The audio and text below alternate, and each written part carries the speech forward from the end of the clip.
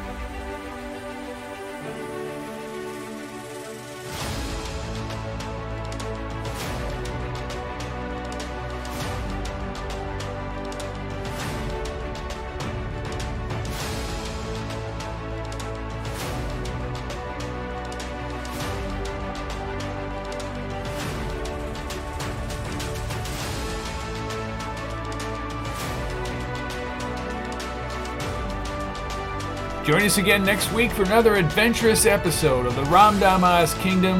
Who is he who commands the masses? Produced by Fitton Theater of the Words.